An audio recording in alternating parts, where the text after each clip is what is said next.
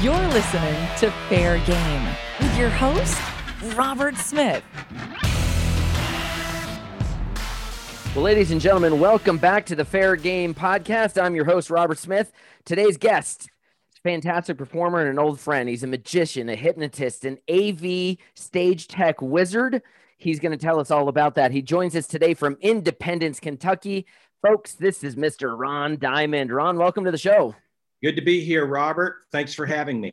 Hey, man, I got to say, I'm digging your background right now. You went ahead and threw my logo up on your green screen. That's so cool. I love it. Well, I do a lot of other stuff for a lot of different corporations, and I always like it when I interview them and make it look like I'm part of them. You know what I mean? Like, you're in my studio now, buddy. I dig it. It's really cool. Thank you for doing that. So listen, you're a magician, you're a hypnotist. We'll get to the production stuff here in just a minute, but let's talk about the magic and the hypnosis. Tell us about those shows. Well, been doing it for this year in the fair market. I've been doing it for 30 years this year. 30 years. And as a career, I'm about to hit show number 20,000 in October. So you can say I've been doing it long enough I could probably end my career now and be happy with the results, but it's all based on starting with magic. When I was a little kid, I was one of those, it was in an environment in elementary school where there was no such thing as a kid having the syndrome where you just are frantic all the time. Oh, no ADD back then, huh? No, we didn't have any of that stuff. You had it. It just hadn't been diagnosed. So I had a teacher that basically said, well, when I could prove to her all of my schoolwork was done, she introduced me to magic books because she figured I could never learn enough to learn it all. As you well know, in magic, it gets a lifetime and you can't even scratch the surface. So I had a very smart teacher. And so when I would get my work done, got into magic, and that started in first grade, and I never looked back. Hypnosis came along well after that. I had spent 10 years with the Walt Disney Company, and then when I left Disney and went into the fair market, it was during the college days that I really, really kick-started the show for pay with the magic while I was in school. Yep. That sounds familiar because I remember working and going to Eastern New Mexico University out in Portales, and I took out a little classified ad in the school's I guess weekly newsletter that just said, "Hey, kids magic shows, call Robert." And then I would do probably 8 or 10 magic shows over the course of the year. I'd give a friend some money I didn't have a car at college, so I'd give a friend some money to drive me out to wherever the show was there in Portales, and I'd perform, and I'd give them like 15 or 20 bucks or whatever it was, and it worked great. So I get that. I got really lucky. My wife and I were both students at TCU in Fort Worth, Texas, and there was a place away from the campus called Camp Bowie Boulevard, which we called basically Restaurant Row. And they had an adult version of Chuck E. Cheese's. And if you can imagine a kid's Chuck E. Cheese, but done for adults, I mean, that's what it was. And then they had a theater that was tiered, and they had nothing but a movie screen, and they would show old movies in there while people ate. And I convinced them to let me take over that theater while I was 4 years in college. And I built an entire show complete with, I won't give any details in case there's non-magicians watching this, but they let me build like levitations and all that stuff right into the stage so that I could do a full-scale show. And it allowed me to hone the illusion craft. In fact, I had cubby holes built into the side because back then we would use doves and rabbits. So I've had cages and stuff built on the side of the stage that I could put my doves in and my rabbits in with feeders. And I did that for 4 years. By the time I got done, I felt like I had a really good show. And being in the tech, back then there was no digital. So I would do things like have signs that drop down with my logo, but I would buy these big, massive machines that if I hit a button on stage, it would wind up the strings on the wheels and pull pins on the signs to make it drop down. So we would create all kind of analog situations to make things happen on stage. That poor business was probably like, they got this guy that shows up and goes, let me do a magic show. And they're like, okay. And they had no idea what they were getting into. Well, by the time I turned that theater stage back over to them, they probably didn't know what they had their hands on. By the time I cleared everything out, you had holes in the floor and holes in the walls. That's funny. That's funny. And somewhere along the way, you got involved with fairs. Do you remember your first fair? Yeah, it was the Collier County Fair in Naples, Florida. My wife was serving her very first pastorate. She's a minister, and she was serving a church there in Naples. And I was doing mostly resort shows. I had a partner. We used to call our show Vegas on the Road. And I had a partner named Jim Steed, and we did it was sort of like the Siegfried and Roy idea, where we both about the same age, two guys doing magic together. I played the off the wall sort of comedy guy, and he was the straight man. And while we were doing resorts in the area, because Naples is full of those things, we would do registry in the Ritz-Carlton. We were doing a lot of things corporately. And the Collier County Fair saw us one time and asked us if we'd consider doing something out at the fair. That's how it all started. And of course, a year after that, Sarasota came in after that. And this next year will be my 30th year at Sarasota. So they were my very first fairs in the business. Right. So 30 years you've been doing that now. So this would have been what, early 90s, 91, something like 91. That, 90? Yep. Yeah. And it's pretty much all I've done is fairs. I was in sixth grade, Ron. I was in sixth grade. Yeah. and that's going to lead us into what I think about. I think it's important. My whole career, I've tried to say that, especially with magic and especially with hypnosis, there's sort of this secretive element of I'm doing my thing, leave me alone kind of attitude. My attitude's always been, I get what I'm supposed to get. My philosophy is if I don't get it, there's a reason why, or somebody else gets it because they needed it or it was their turn. But my real philosophy is there's nothing worse than bad people out there doing things that are bad because it makes it bad for all of us. So if I can help someone become better at their craft, and in exchange, they help me be better at my craft, because even after 30 years, I'm still learning. And I hope I never quit. We all are better for it.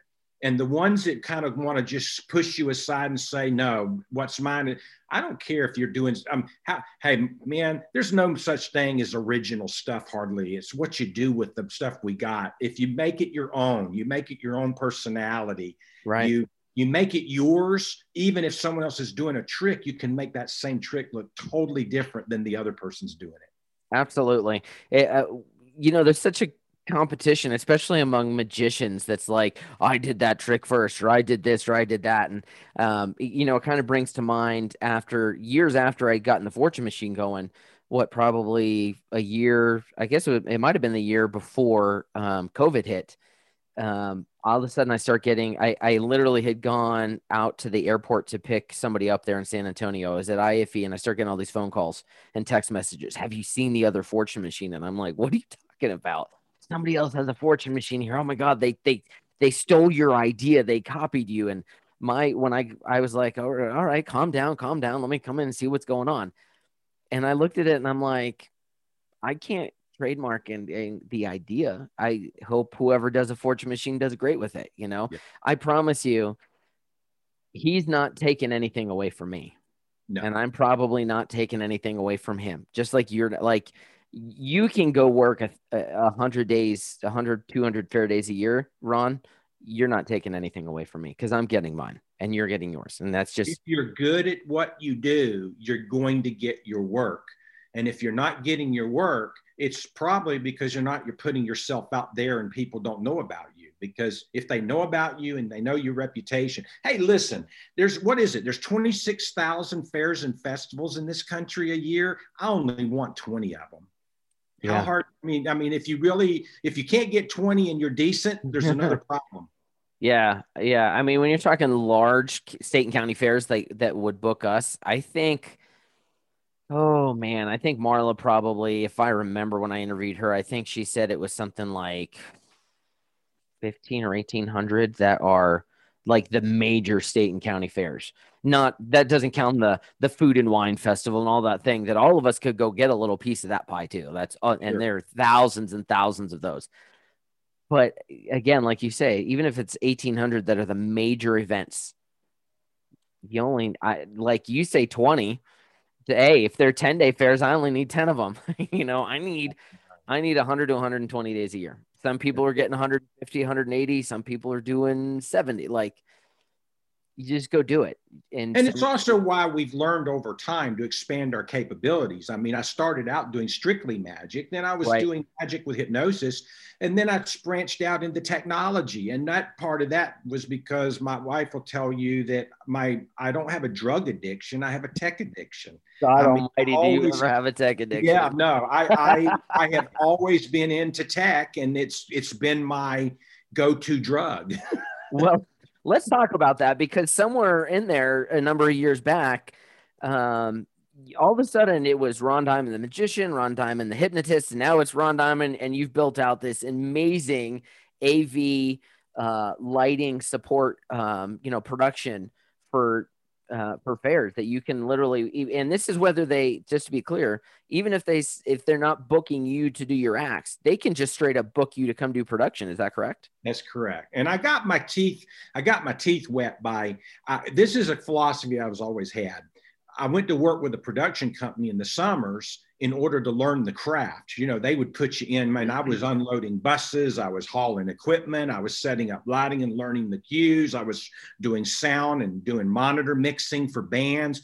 But the purpose behind that was, and I've learned from experience, I think I ran into enough entertainers that had never experienced that had become either prima donnas or they treated production crew with ill respect. Yep. I've always said every entertainer should have to work at least a month doing production, being a backstage hand, hauling equipment, doing the things back on the back end, because once you see how hard a job it is for those that support you, you respect them. And they deserve our respect, because hey, you want to have a bad show, tick off a sound guy or tick off a lighting guy and see how bad your show goes. Oh yeah. I remember once, actually it was my very first showcase ever was at Arizona Fairs. It was November of 2009.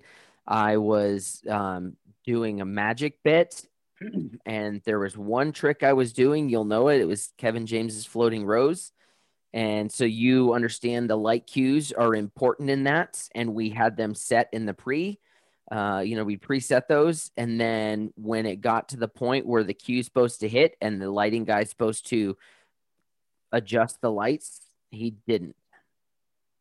And I had people coming up to me afterwards saying, well, we saw how that one worked. And I was like, well, what can you do? I'm not going to go ass out the lighting guy for that. I'll just let it go. Now if I was at a fair and that was going to be in 3 times a day or whatever, then I would have gone up and said, hey, let's make sure we hit that light cue. But you just don't, I don't think you chomp on your production guys. I admire that. I did not know that about you, that you had gone, this is not young 20-year-old Ron Diamond doing this, who's trying to cut his teeth and make a mark on the industry. This is older, wiser, well-experienced Ron Diamond, who is not above going and doing the grunt labor. I didn't really start to learn the craft. I didn't start the tech stuff till I was 45. I didn't really start digging in, and all of these things. Even as I'm getting toward the latter part of my career, then I'm still looking at it, going, every chance I get, I'm going to dig in and learn more. I want to keep learning to the day I'm no longer doing it, and then even after I retire, I'll probably still learn, because it's fun. It's never lost its fun. It's not a job. Well, you seem very passionate about what you do. What is it about this industry that drives that passion? The people, literally the people. I mean, the people I've met, like you and Mark and the other entertainers, the fair managers I've gotten to know that have become like family to me. And, there's something to be said when you write a Facebook post and somebody you work with takes the time to go, oh yeah, or get a big like.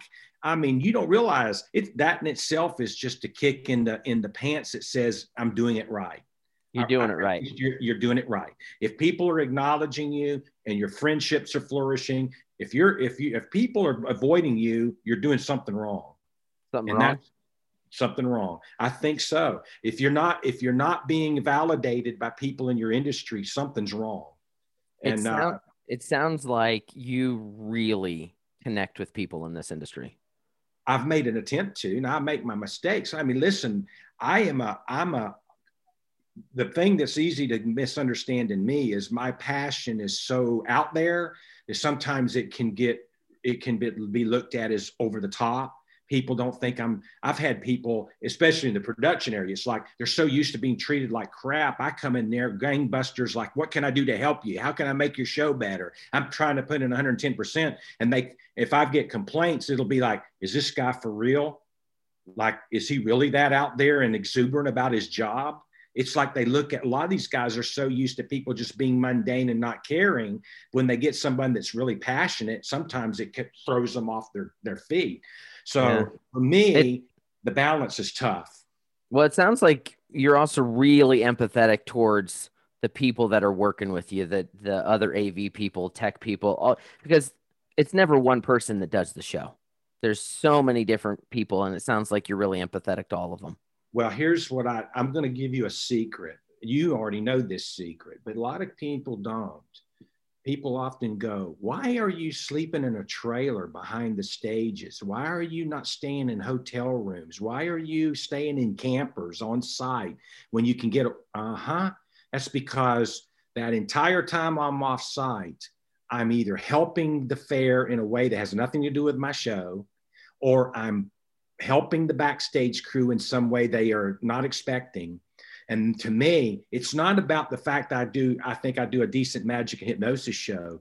The reason I can go back to a fair 10 and 15 and 20 years in a row is because I've endeared myself to the people, because I'm there beyond just being the performer. You literally become like a family. So that by staying on site, sometimes in some conditions that aren't the best, I make myself available even when I'm not in performance mode. That pays off dividends. Seems like you understand that your show is just one part of the much bigger picture. It's not important. It's exactly right. It's the big picture. There's a lot of good hypnotists and a lot of good magicians out there. I'm just one of them. But if I give myself something that they can look at beyond me as an entertainer, then it's icing on the cake. Let's take a brief look back at 2020. When did you realize this pandemic is going to be a crisis for our industry? Well, it hit me pretty hard. I had just finished up with you, by the way. We just finished up the Lee County and Southwest Florida Fair in Fort Myers, and I had moved into Sarasota. And Sure. 6 minutes before the fair was open, we had about 2 or 3 hours ahead of that had started getting word that something was going on with a virus. But within 6 minutes of the fair opening, they shut the fair down and didn't even allow it to open up.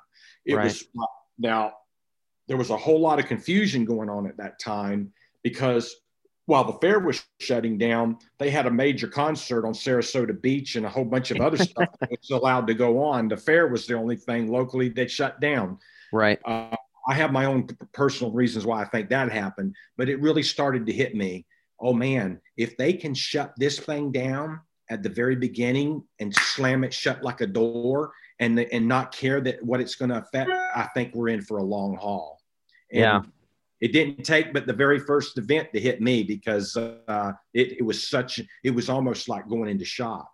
Yeah. In fact, we were all standing around, looking around. We had the bands on stage. They were standing there with their instruments when the police came up and said, shut your stuff down, pack up and go. It wasn't even empathetic. It was like, shut down, pack up, go home. That was it. And it was a shock. It was a shock. Were you able to perform at all in 2020? None, zero. Well, no, toward the end of 2020, we had one event in Texas. Yeah. There were a few states that went, we're doing it, man. Who cares? For some reason, I kind of went, I'm glad you did it because I care. But I got to do a fair in Texas, and it was toward the end of September, first part of October. But other than that, After March, nothing. Well, we're now hopefully on the tail end of this thing. We're recording this late May of 2021.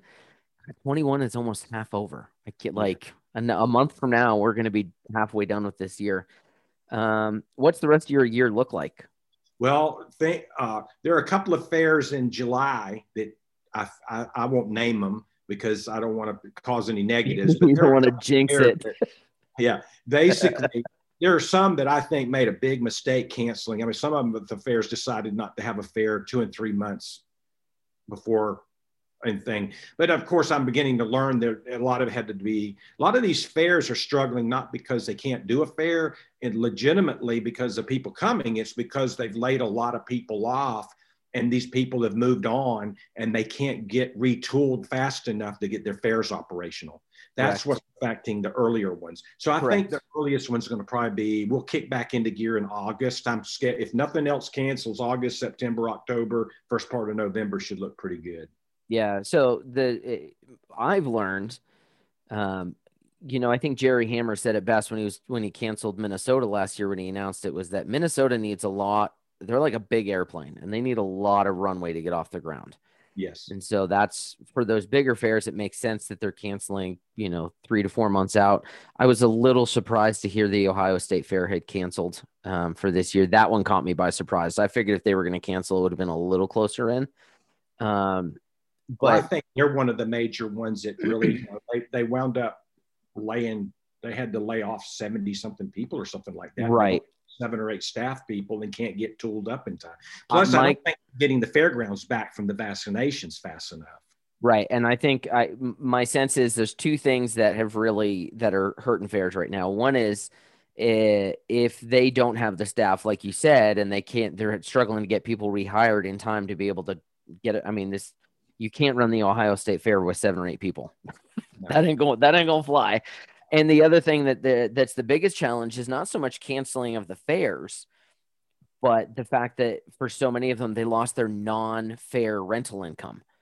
When I was talking to Marla, it's probably, I think she said something like 70 or 80% of the fairs in this country, they're non-fair rental, renting for the RV and boat show, the gun show, all that stuff, renting their space like that, renting their horse stalls, all that jazz.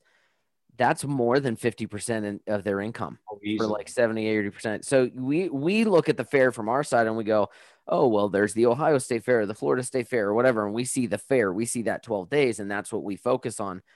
But the lion's share for most of these fairs, the lion's share of their income is the rest of the year. And those that lost all of that are sitting there going, do we even have the money to get this thing off the ground this year?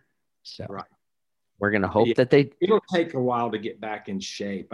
I'm assuming there's going to be a lot of people on our end of the stick, entertainers and stuff that we may never see get back into the business again. They may not be able to. Well, and a number that a handful, like 3 or 4 that I've spoken with, that their hope is to get back in, come IEFE, but they're also at a place now where they have gone and gotten they're in other careers now. Then they're like, actually, I've got health insurance, so I'm not sure what the future is going to hold for me. And I understand that. And I don't think anybody has any disrespect or grudge to anybody that was a great entertainer and now COVID has pushed them in a different direction in their life. I just want everybody to be in a safe spot where they're okay financially and they're happy. And for me, and I know for you, that means open the fairs. Let's go. Come on. Absolutely. Well, I'm hoping to get, if somebody asked me the other day, how much longer you want to do this? Well, I'll never quit doing it. But what will happen is I'm already starting. I've reached that point in my career. I'm looking maybe 6 or 7 more years at the most of doing it, what I'd call full time. And then I'll do it, pick and choose. I may do a fair here or even a speaking engagement here or something there, but it's going to be because I want to, not because I have to. I've long ago tried to get to the point where by this age, I'm trying to get my business indebtedness down to the point where I don't have to do 15 fairs a year. If I want to do 10 or 8 fairs a year, I can make a good income with 10 or 8. So I'm already starting to, and I'm probably in the next, I've already started phasing down my tech. I mean, my wife is like jumping for joy because if people saw the amount of setup I do as an individual, it's insane. And so I'm starting to downsize. I'll start doing less and less of this and this, and smaller speakers and smaller this, and just get it down to where it's just smaller venues is all I'll do for that kind of stuff. Right. And I'm hoping in probably about 3 years, it'll be nothing but performance at that point. I'm gradually reaching that point where I want to get there, and I can do that and not hurt and miss a beat. Well, speaking of getting things open and going again, it was great seeing you down in Naples, man, to be back at that convention. And how'd it go for you?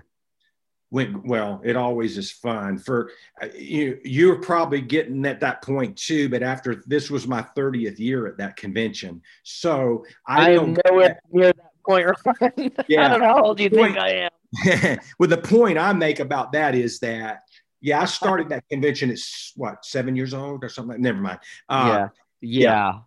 So my point about the convention when I go there now is that I don't go there trying to get work as much as I go there to see everybody and to support everybody. The other acts, believe it or not, I get as much as I need there in Florida. So I go there to say, hey, I want to introduce you to my friend over here that entertain. And it's not just with our agency either. If it's a good act, I want to help them do what they do.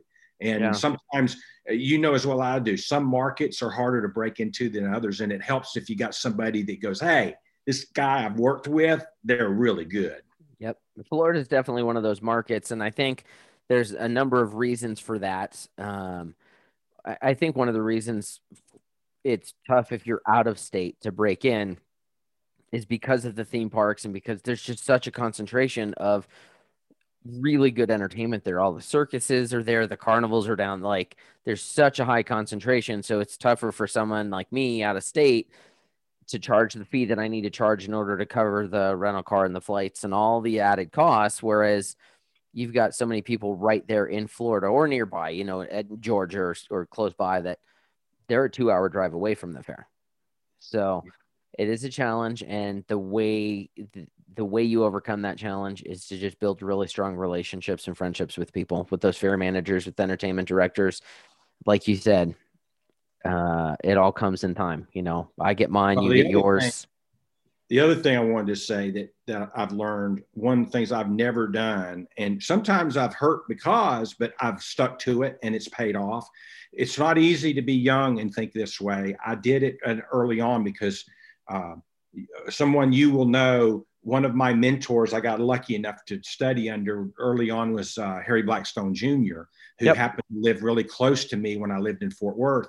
And he basically said 2 things to me in the career. He said, if you can learn, number one, not to try to be everything to everybody. In other words, he says, find 1 or 2 markets, become well known in those markets and concentrate on them. And you're going to become famous in your markets. And he said, try to spread yourself too thin. You're not going to be known in any of them very well. And the second thing he said that I've stuck to, and it's not been easy, but I've stuck to, he said, you figure out your worth and stick to it. If you let people talk your worth down and take away your value, you'll never get it back, because they will learn that they can take advantage of your giving yourself away for nothing. And even if you go in there with the attitude, well, let me start off giving my way of nothing and I'll work my way back up. No, it doesn't work that way. What I've learned and what he taught me was, you don't give away your value. You take something of value away that is part of what you do in exchange for them not being able to afford what you're trying to give them. Right. For me, that's what made me expand into lighting and tech, because I can take away lighting and tech and still get the value that I feel like I'm worth by going, okay, you can't afford this, then we'll take this out and this out, and it's still going to be powerful. It's just going to be what you're paying for. But right. I will not go in and say, if that guy's going to do this for this much money, I'll do it. Oh, come in $50 less. Yeah. Oh yeah, and you know, especially with magicians, it's very cutthroat. There are, I've had fair managers call me back years ago when I started as being a magician, early in 2000, like 8, 9, 10. I'd have fair managers call me and say, "Hey, I just got a call from another magician, and he told me whatever you're paying him, I'll come in for $100 less." Straight up, they tell me that, and I'm like, "Well, what are you gonna do?" And they're like, "Laugh at him and book you." Yeah. Well, it says something because literally what people don't realize, if you're willing to do that to someone else's face, then in my mind, I'm thinking, what are you going to do behind my back? Oh yeah. Yeah. So my philosophy is all, plus I don't have to worry about what did I say to that one, or that fair goes, wait a minute, you did it for that for them, but you're charging me this. I have consistency across the board. I don't care who you are. Yeah. I treat everyone the same. The price is the same. And if it's the same show, everyone can compare notes. And hey, you know, too, in this market, they really compare notes. They do. You'll be found out in a hurry if you're not being straight up. They do. Yep. No, I completely agree. You know, it's interesting. You had those two bits of advice, and they were from Harry Blackstone Jr. Two of the best business bits of advice that I ever received was from another AV guy who actually started as a magician and illusionist, and now he's got his own production company out of Ohio. His name is Steve Klein, and he told me two things. First, never believe your own press. And number two, takes 20 years to be an overnight success. Exactly right. The problem we have in this industry, and it's not, I say this industry, it's across the board, whether you're going to be trying to be a YouTube star or a musician, or you're trying to make it in the fair industry, or you're trying to start your own law firm or whatever it is, we have lost patience. We don't understand. We have this society now that I can go on the internet, I can take this phone right here, and I can look up all the information and all the history of the world in seconds on Google. It's an instant gratification society, and we have lost perspective that for things to really mean something, you got to put in years of hard work, and you got to be patient. And there's times that hard work is going to pay off like that, and there's times that hard work is going to take years and years and years and years. And let me tell you, man, and it will make you feel better, because right now my wife and I are fortunate enough. We now have we have a beautiful home, but we never forget that our very first place we lived, that we had to step on the foot of our bed and stand on the mattress to open the closet door to get our clothes out, because there was no room to open the door if we were standing in front of it. Remembering the hard times and what got you somewhere makes, once you would get there, feel that much sweeter, but it also helps you get that attitude of, let me help somebody else get there. Yep. Yeah, for sure. Absolutely, for sure. Remembering where you came from and remembering who you are is really, I think, an important trait for long-term success. And I think just being a decent person in the long term. I mean, I look at it in a perspective this way. Sarah and I live in a small, what I would consider a small, it's like 1,500 square feet. By American standards, it's small. But to probably 95% of the world, we're living like kings. So what am I going to complain about? I got everything I need. And the fact that I'm living in this country, take it all away tomorrow. Let's go. I'll rebuild it. Well, the nice thing too is you're already on that path. If you weren't on that path yourself, you wouldn't be sitting in front of a microphone right now, because by doing this stuff that you're doing, this isn't easy work you're doing. This is hard work. And to do what you're doing, you're setting the table from people that will watch this to be able to learn from it, to take other people's learning from it. And it's going to be passing the torch while we can still light our own. Yeah. No, and that's literally what the podcast was from the beginning. Was I was feeling kind of in a lonely place. It was last October. I'm like, God, I haven't been around anybody in forever. I miss everybody. And this became kind of like my own little private IFE convention or Florida Fairs convention on Zoom that I could share with everybody. Everybody in the industry can get on any of the platforms, be it Apple or Spotify or the website, and listen.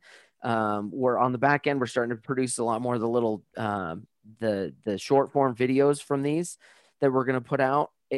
And my thing, I've been asked a lot, how much money? You got to be making money with that. There's no money in this. There could be. Okay. Somebody at home right now, Ron, I guarantee is listening going, that idiot should be making money with this. Maybe, but I'm more concerned about providing value to this industry with the trauma that all of us have gone through in the last year or 15 months or so. If I can provide value, like we said at the top of the show, I'll get mine. You'll get yours. It's exactly right. That's it. Yeah, I believe in the law of reciprocity. I really do. It comes back, man. It sure does. Listen, we're getting close to being out of time, but I would be neglectful if I didn't ask about Susan. How is your lovely wife holding up through this last year? Well, it's been hard because she's probably put in 20 to 30 hours a week more being during this than she did regularly, because she's having to do church now from home and from church. We just now started, after a year and 2 months, being able to have people back in service.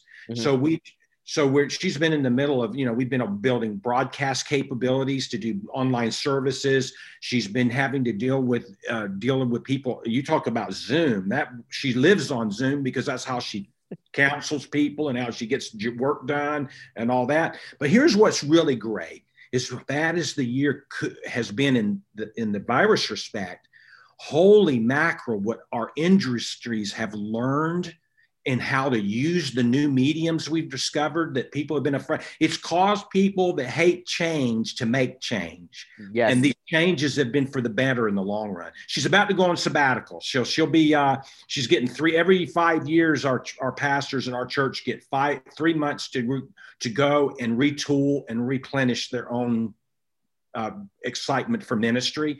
So she's going to have 3 months off. She's about to go into a research project from what's called moral injury, which is dealing with first responders, dealing with the mental and the spiritual problems, decisions they've had to making that's hurt them morally and spiritually. They've had to make decisions on who lives and who dies, and things they've never had to do before that hurt them physically and spiritually. So yeah, she's busy, and I always say, as hyper as I am, that's why our marriage survives, because I basically tell her what to do, she tells me where to go. It works perfect.